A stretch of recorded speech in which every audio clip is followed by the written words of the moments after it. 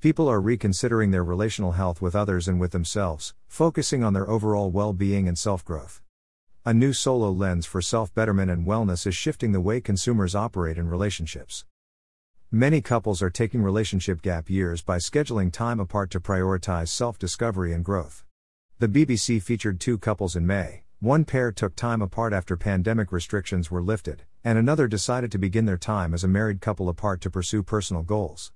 Both couples remain happily married and expressed how the break made their relationship stronger. Mark, a partner from one of the featured couples, told the BBC that he believes marriage isn't about letting go of the things that you feel passionate about, but about finding someone you can support, and be supported by, to pursue those passions. Other relationship dynamics are moving away from traditional 2-partner formats. Solo polyamorists are choosing to explore ethically open, or non-monogamous, relationships, wherein their primary partner is themselves.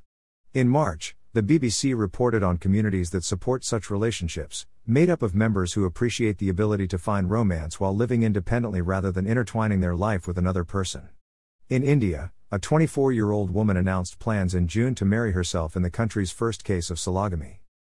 These relational formats share a common theme of self-awareness, wellness, well-being, and a yearning to focus on self-growth. Resetting relational boundaries has evolved for some time now. Long-term social media breaks can lower feelings of anxiety and depression, according to a new study published by Cyberpsychology, Behavior and Social Networking in May.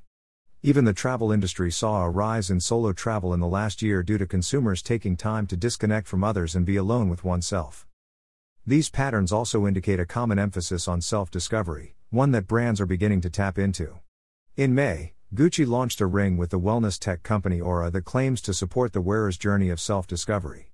The ring offers a time-loop storyline of the wearer's fast-paced daily routine and highlights how she maximizes her day with the ring and app's guidance, according to a press statement.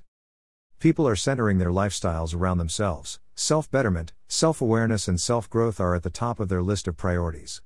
Sologamists are outlining a new template for relational well-being, accepting that the way we relate to others is determined in large part by the way we relate to ourselves.